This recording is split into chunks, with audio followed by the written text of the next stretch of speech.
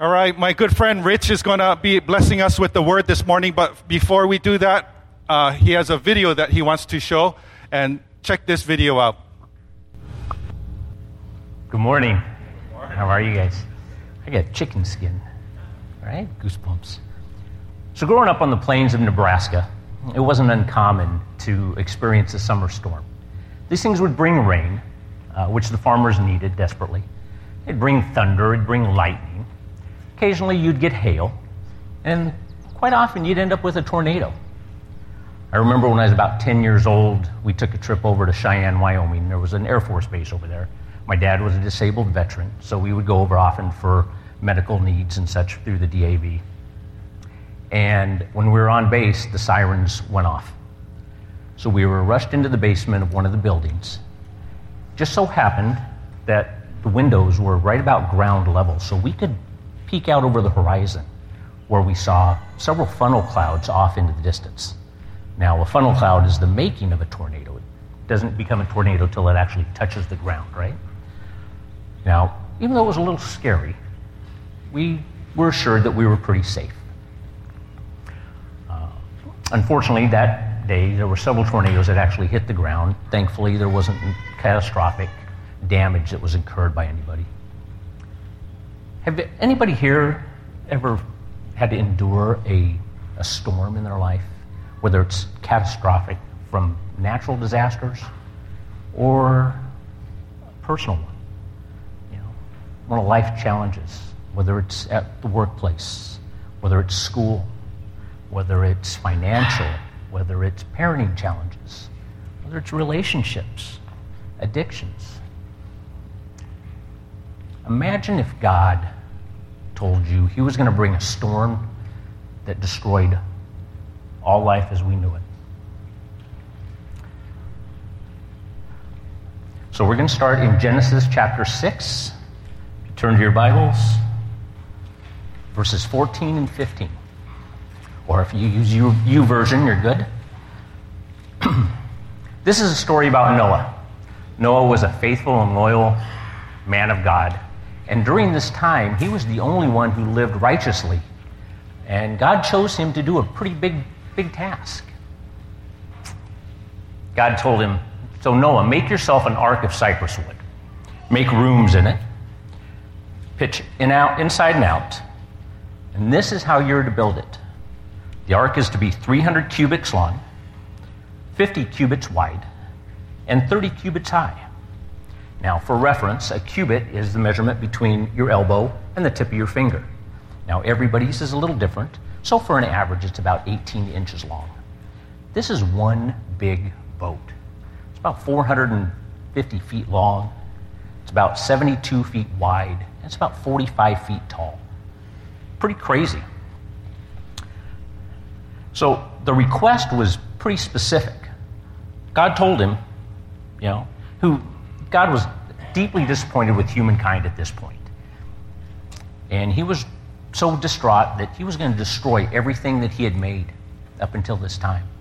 Mankind, animal, the earth, everything. You see, Adam and Eve brought in evil from eating the tree of knowledge. And they stayed living on earth. And they in turn populated the earth. Evil stayed as well, and it had its impact on mankind, much like it has today. But why a boat? So Genesis 6:17 tells us, I'm going to bring floodwaters on the earth to destroy all life under the heavens. Every creature that has the breath of life in it, everything on earth will perish. So Noah completes the ark according to God's blueprint. He gathers his family, gathers the food for the mankind and for the animals, and takes delivery of the animals as God had promised. You see, God didn't just ask Noah to do something and then step away. He was alongside him. He was working behind the scenes. And he delivered on his promise. Genesis 6:22 Pretty clear. Noah did everything just as God commanded. So here's a fun fact. Scholars estimate that it took Noah between 75 and 100 years to build this boat. Now, how did they figure this out? The Bible tells us that Noah was 600 years old when the floods came. And he had his children after he was 500. And if you remember last week, Thomas, there was 3 sons. He had 3 sons after he had turned 500 years old. So there's a 100-year span right in there. God also told him to bring his children, his family, his sons, his wife, and their wives or daughters-in-law. So by their age, give them maybe 20, 25 years old. So there's that 75-year span. Now, it wasn't uncommon for men or for people back in this age to live well past 500. Matter of fact, Genesis tells us, there were several men. Adam, for example, lived to 930 years old.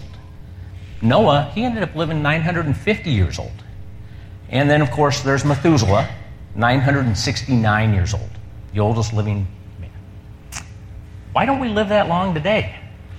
Well, they didn't have Zippies back then. They didn't have McDonald's. No. Had nothing to do with that. Yeah, exactly. No In-N-Out burger, right? So, God was very disappointed with humankind, so much that he said in Genesis 6:3, "My spirit will not contend with humans forever, for they are mortal, and their days will be 120 years." This is what really was interesting to me. So back in Genesis, God stated that man would not live more than 120 years. Think about how long back Genesis was actually written, that this was stated. Up until a couple weeks ago, we had a woman living on Earth that was pretty old, the oldest woman in existence right now, 117 years and 260 days old. She just recently passed away from Japan 2 weeks ago. Her name was Nabi Tajima. Just amazing that this was written that long ago, but still holds true today. So let's go back to God's protection. He'd asked Noah to build the ark. He said he was going to destroy the earth, right? So Genesis 7, 1 through 3. The Lord said to Noah, "Go into the ark, you and your whole family, because I have found you righteous in this generation. Take with you 7 pairs of every kind of clean animal, male and female, 1 pair of every kind of unclean animal, male and female, and 7 pairs of every kind of bird, male and female, to keep various kinds alive throughout the earth." Now, clean animals were used at that time for sacrifice and for human consumption. They had laws, what they could and what they couldn't eat. There were some very strict guidelines. A clean animal was basically an animal that had a cloven hoof and would chew its own cud, so much like a goat, an ox, a cow, deer, yaks. Fish would require that they had scales and fins, both, so like bass, tuna, salmon. Chickens or birds such as chicken, turkey, ducks, geese. It even mentions insects, grasshoppers, locusts, and crickets. Could be edible, right? So after we've prepared all this, we've gotten everything together, God says, here's what I'm going to do. Genesis 7:4. 7 days from now, I will send rain on the earth for 40 days and 40 nights, and I will wipe from the face of the earth every living creature I have made. Genesis 7:5. And Noah did all that God commanded. You see a pattern forming? God asks, Noah obeys, God delivers. Pretty easy. So the waters flooded the earth, and they stayed flooded on the earth for about 150 days. Let's go back to those storms. How often have you tried taking control of a storm yourself? How'd that work out for you? Personal experience. Not so good. Maybe I could do something that gave it a short fix. Short term. But whatever I did, never made long term. I was doing myself. God's plan is long term. It's actually eternal. There was a time in my life that my walk with God, my relationship with God, took a back seat. I was a Christian. I accepted Christ when I was about 7, 8 years old. Went to church with my family. Was brought up in a very good Christian household. But I was a rebellious youth. I was a rebellious adult. Still am sometimes. But everything that I tried doing didn't work out so well once I took God out of the equation. It took several major storms in my life for me to seek out God. Go back to Him. Bring Him into my life. Sound familiar to anybody here? So, over several years, I moved from Arizona to Nebraska to Colorado, ended up in a random office building, met and married my wonderful, supportive wife. We blended 2 families together, her son, Ryan, my daughter, Alex, great kids. And then together, we had our 3rd daughter, who happens to be pretty amazing, Miss Emily. God had His hand in all of this. It's pretty impressive. Things worked out pretty well. Have you ever tried lifting up your storm to God? Relied on Him completely? You might want to give it a shot. Devotional this morning was pretty interesting. A verse came up, Matthew 11:28.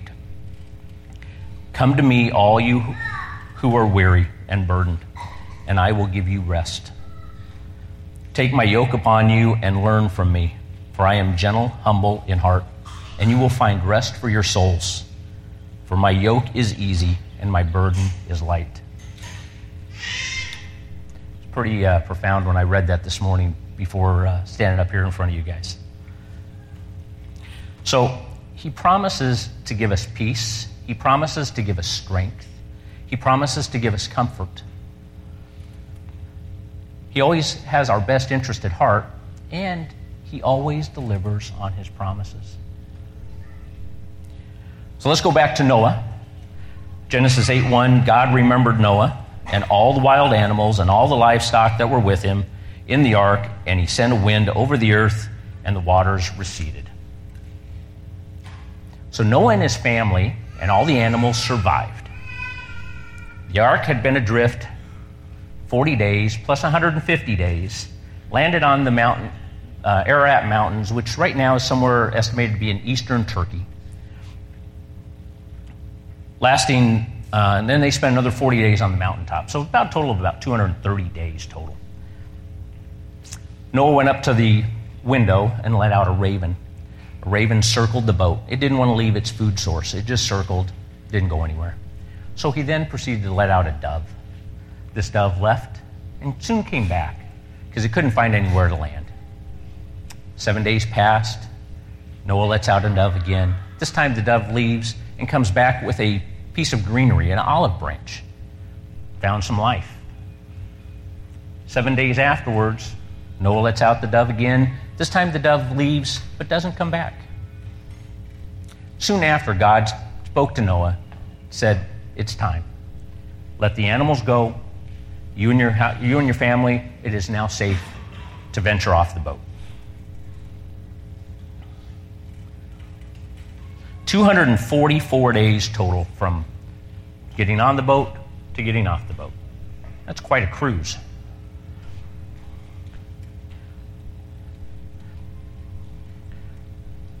So Genesis 9, 11, and 13. This is God's promise to Noah. I establish my covenant with you. Never again will all life be destroyed by the waters of the flood. Never again will there be a flood to destroy the earth. And God said that this is the sign of the covenant I am making between me, you, and every living creature with you, and a covenant for all generations to come.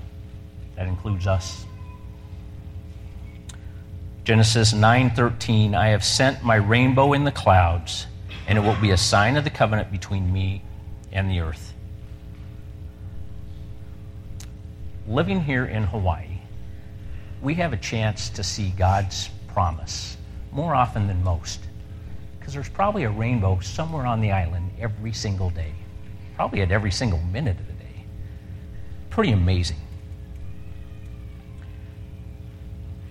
So this is where my story of Noah ends. But my story, your story, our story continues. What are the storms that you're currently facing now? What are the storms that are coming in on the horizon that you don't even know about yet? You haven't seen. Are you going to try and take control of those on your own? Are you currently struggling, a little proud, afraid to ask for help?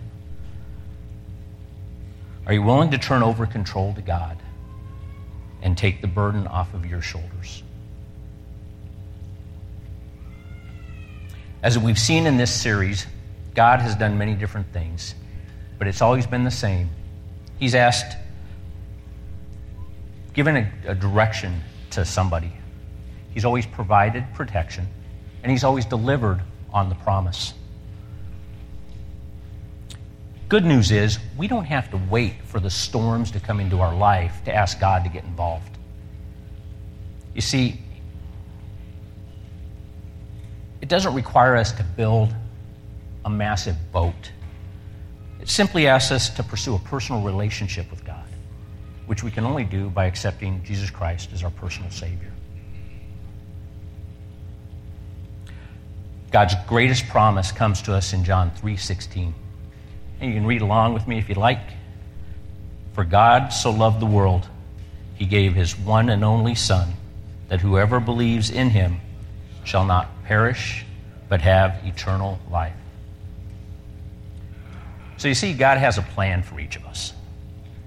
He's provided a great blueprint as a resource for us to use daily to successfully navigate this, this thing we call life. But God did not intend for us to do it without him. He wants a relationship with us during the good times as well as the bad. Don't just need to reach out to him when things are rough. Reach out to him when things are good. No matter where we are, no matter where we've come from, he's waiting for us with open arms to give us strength, to give us comfort, to give us peace. He's willing to shelter us through the storms and rejoice with us under the rainbows. Can we pray?